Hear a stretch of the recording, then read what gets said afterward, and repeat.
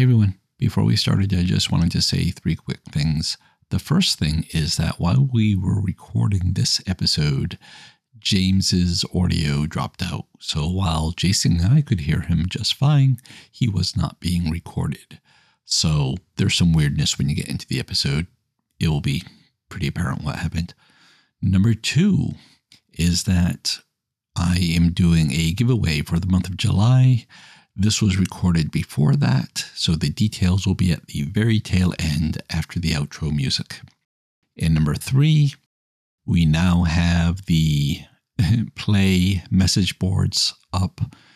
So you can go to www.decahedron.com/boards and join the conversation.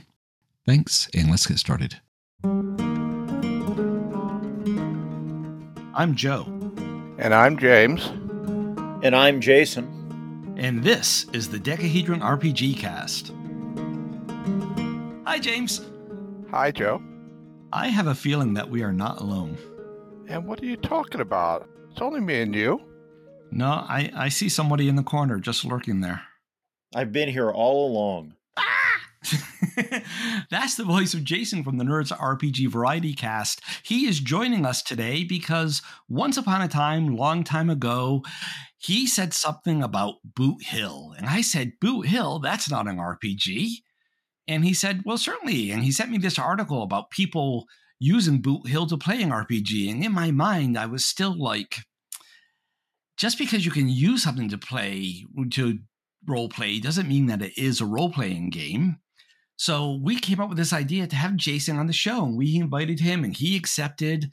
And today we're going to talk about what is an RPG. And we also said that he was going to try to convince me that Boot Hill is an RPG, but I'm going to concede the point before we begin, because as part of my prep for the show, I actually brought up my old first edition Boot Hill and I started looking through it and I'm like, yeah, it's an RPG. What was I thinking? And the only thing I can think of is once upon a time, because I haven't opened that book in years. It's back when I was in Texas. We were going to start an Old West style campaign with my gaming group that I had there. And I looked at it and the cover didn't even say role playing game. You know, it said rule for miniature combat in the Old West or something like that. And of course, if you look at the original version of the white box for D&D, it doesn't mention role playing at all anywhere. The term hadn't been invented yet. And I think that the title is almost the same, rules for medieval combat with miniature figures or something. So yes, I am conceding that point up front. But the question is, what is a role-playing game, or what is it that makes a game a role-playing game versus a card game or a board game or whatever? And I'm going to let our guest go first. What do you think, Jason? I think, and I did not come up with this definition, I slightly modified it, but this is, I think, as good a definition as you'll get. A tabletop role-playing game is a structured cooperative activity with predictable rules and unpredictable outcomes that takes place directly with other people, where players are playing as characters they create in an open, interactive, responsive world facilitated by a game master. I'm going to ask a question there. Does it require a game master? Can you not have a cooperative game that fits there? That's a good question. And actually, I sent an email to Joe before the show and mentioned I could see taking out a couple terms to make this solo friendly and cooperative friendly. So especially post-COVID, where things like journaling games and all. So then we get into the murky waters, right?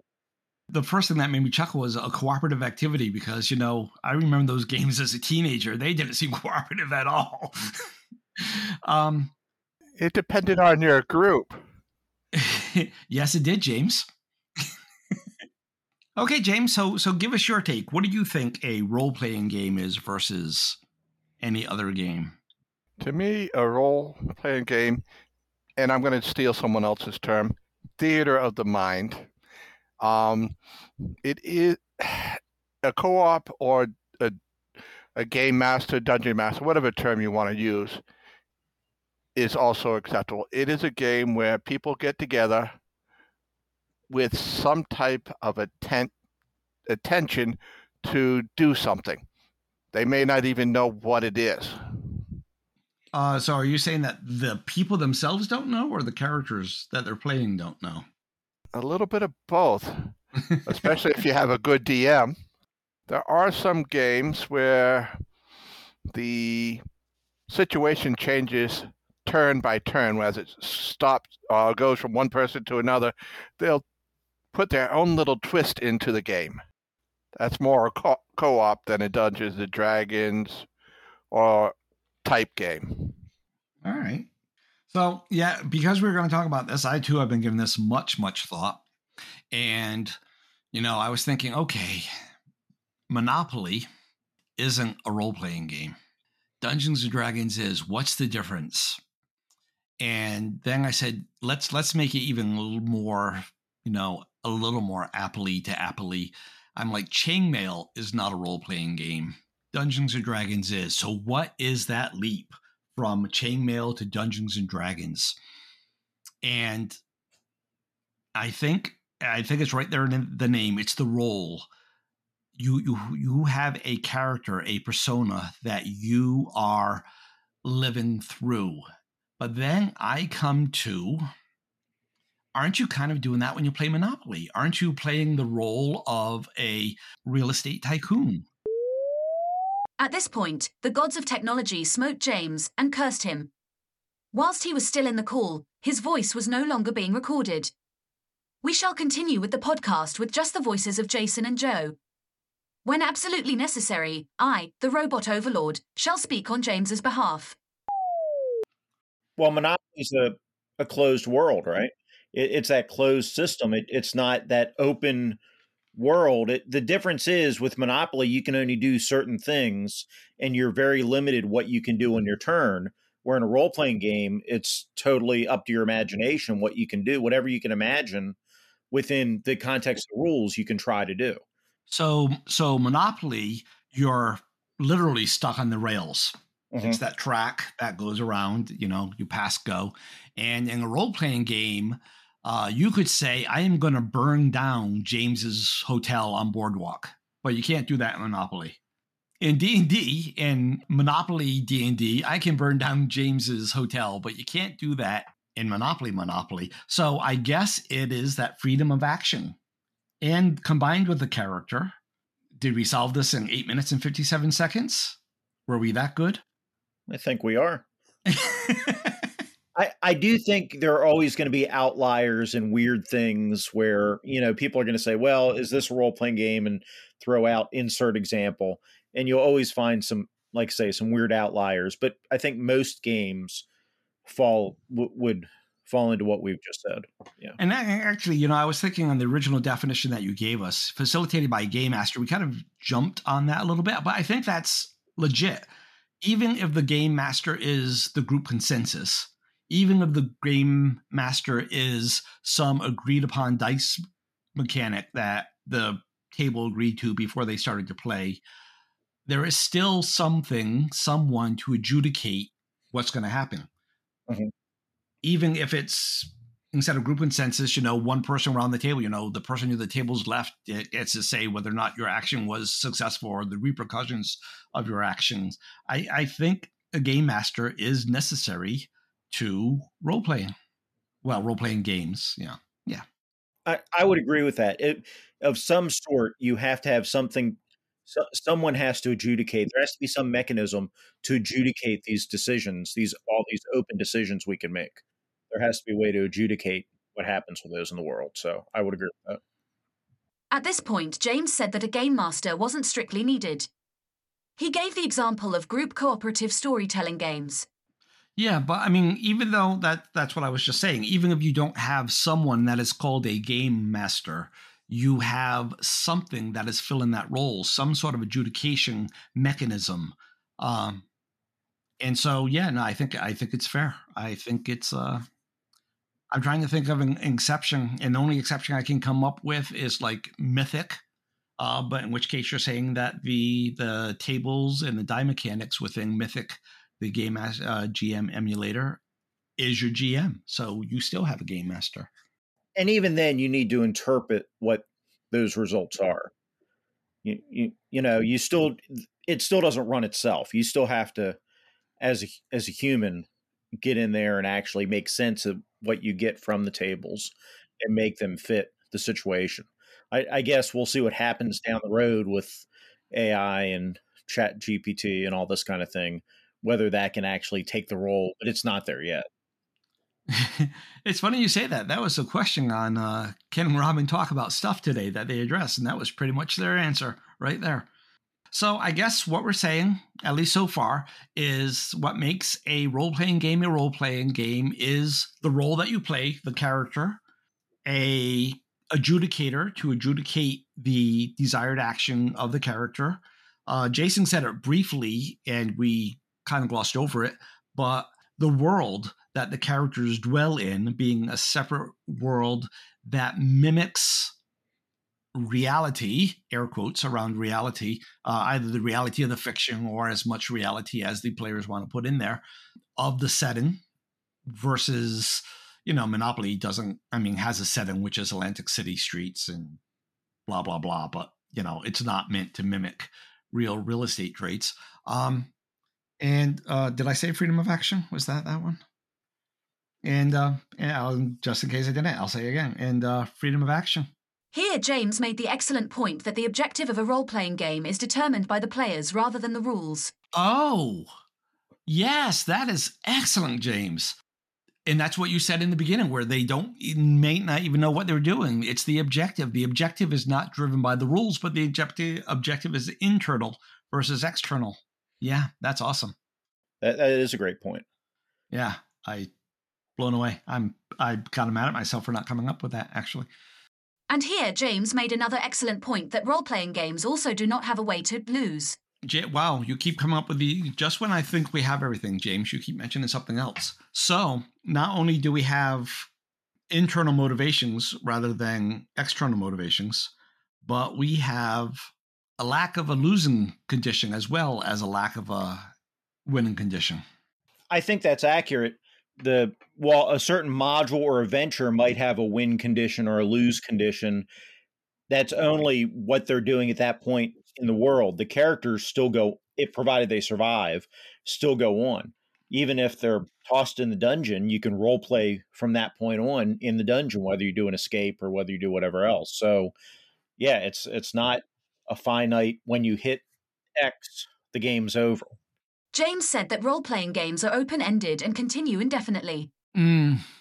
Well, I'm going to bring up the exception, but Jason's already covered this because he said that you're always going to come up with those outliers, right? And I'm going to say a convention one-shot.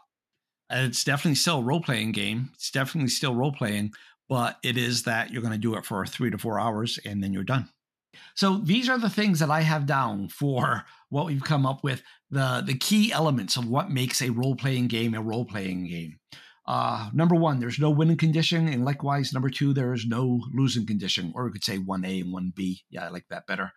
Number 2, that it is an open world with freedom of movement. You're not limited to going around a board. You can go left, right, backwards, forwards, up, down.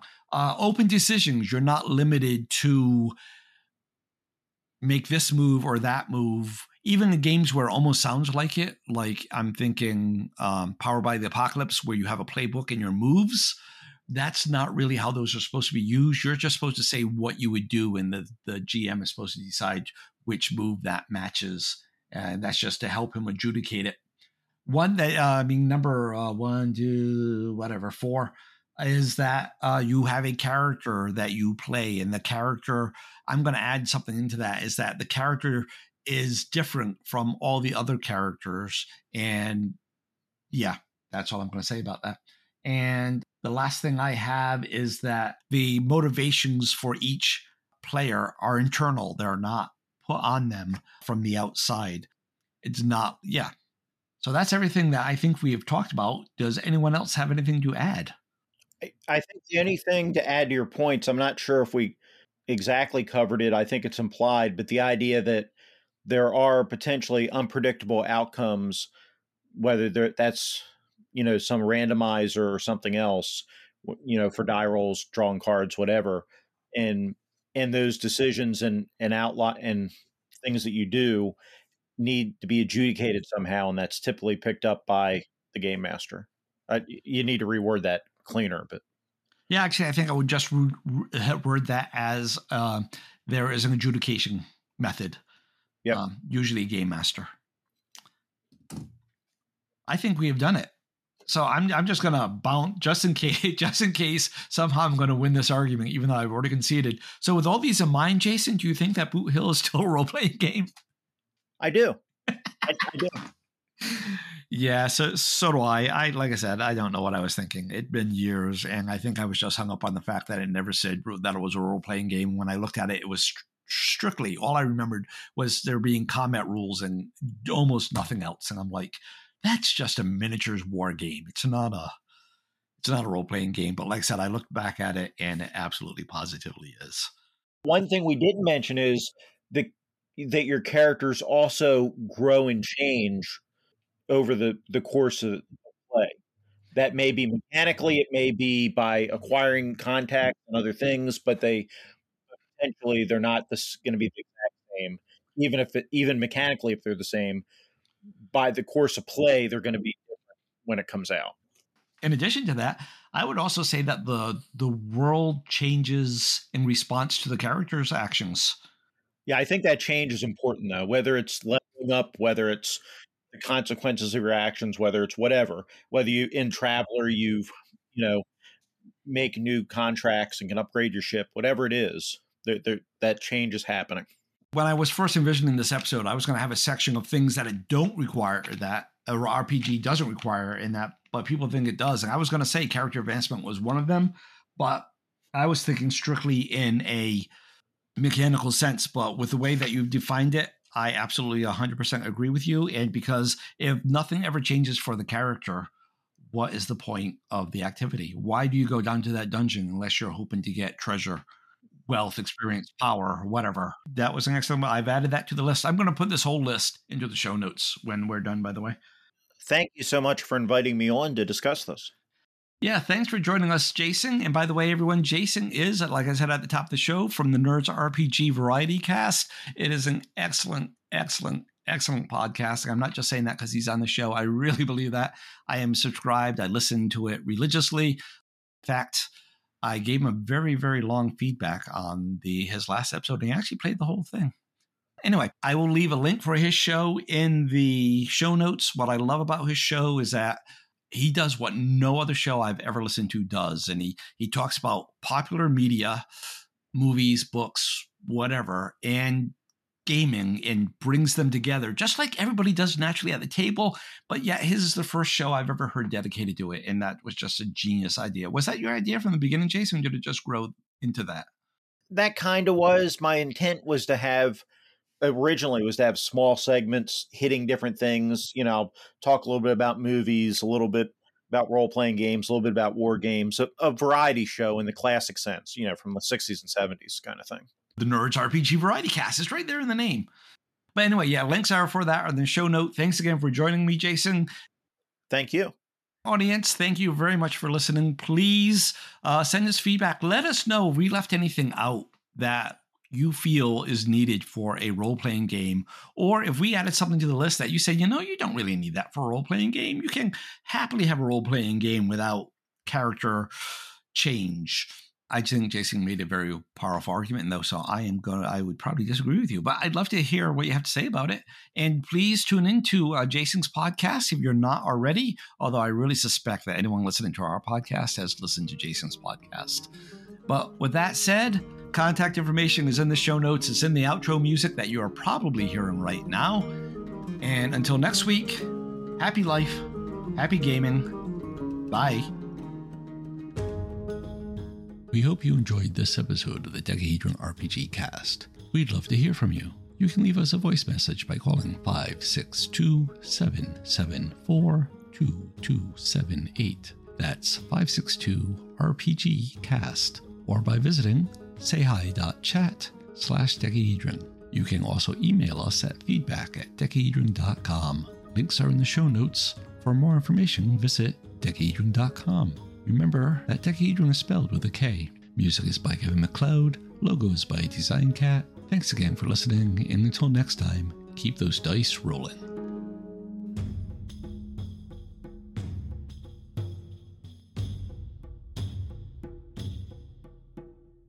Hey everyone, for the month of July, I'm doing another giveaway. This time I'm giving away a copy of my favorite hard SF novel. It's kind of a classic. Actually, it's a whole series that I'm giving away. Anyway, I'm giving away one copy. All you have to do to be entered into the drawing is send feedback with your favorite hard sci-fi property. You know, it can be a movie, it can be a book, it can be a graphic novel, it can be a TV series, whatever. Just send it in and let me know. Again, you have the entire month of July.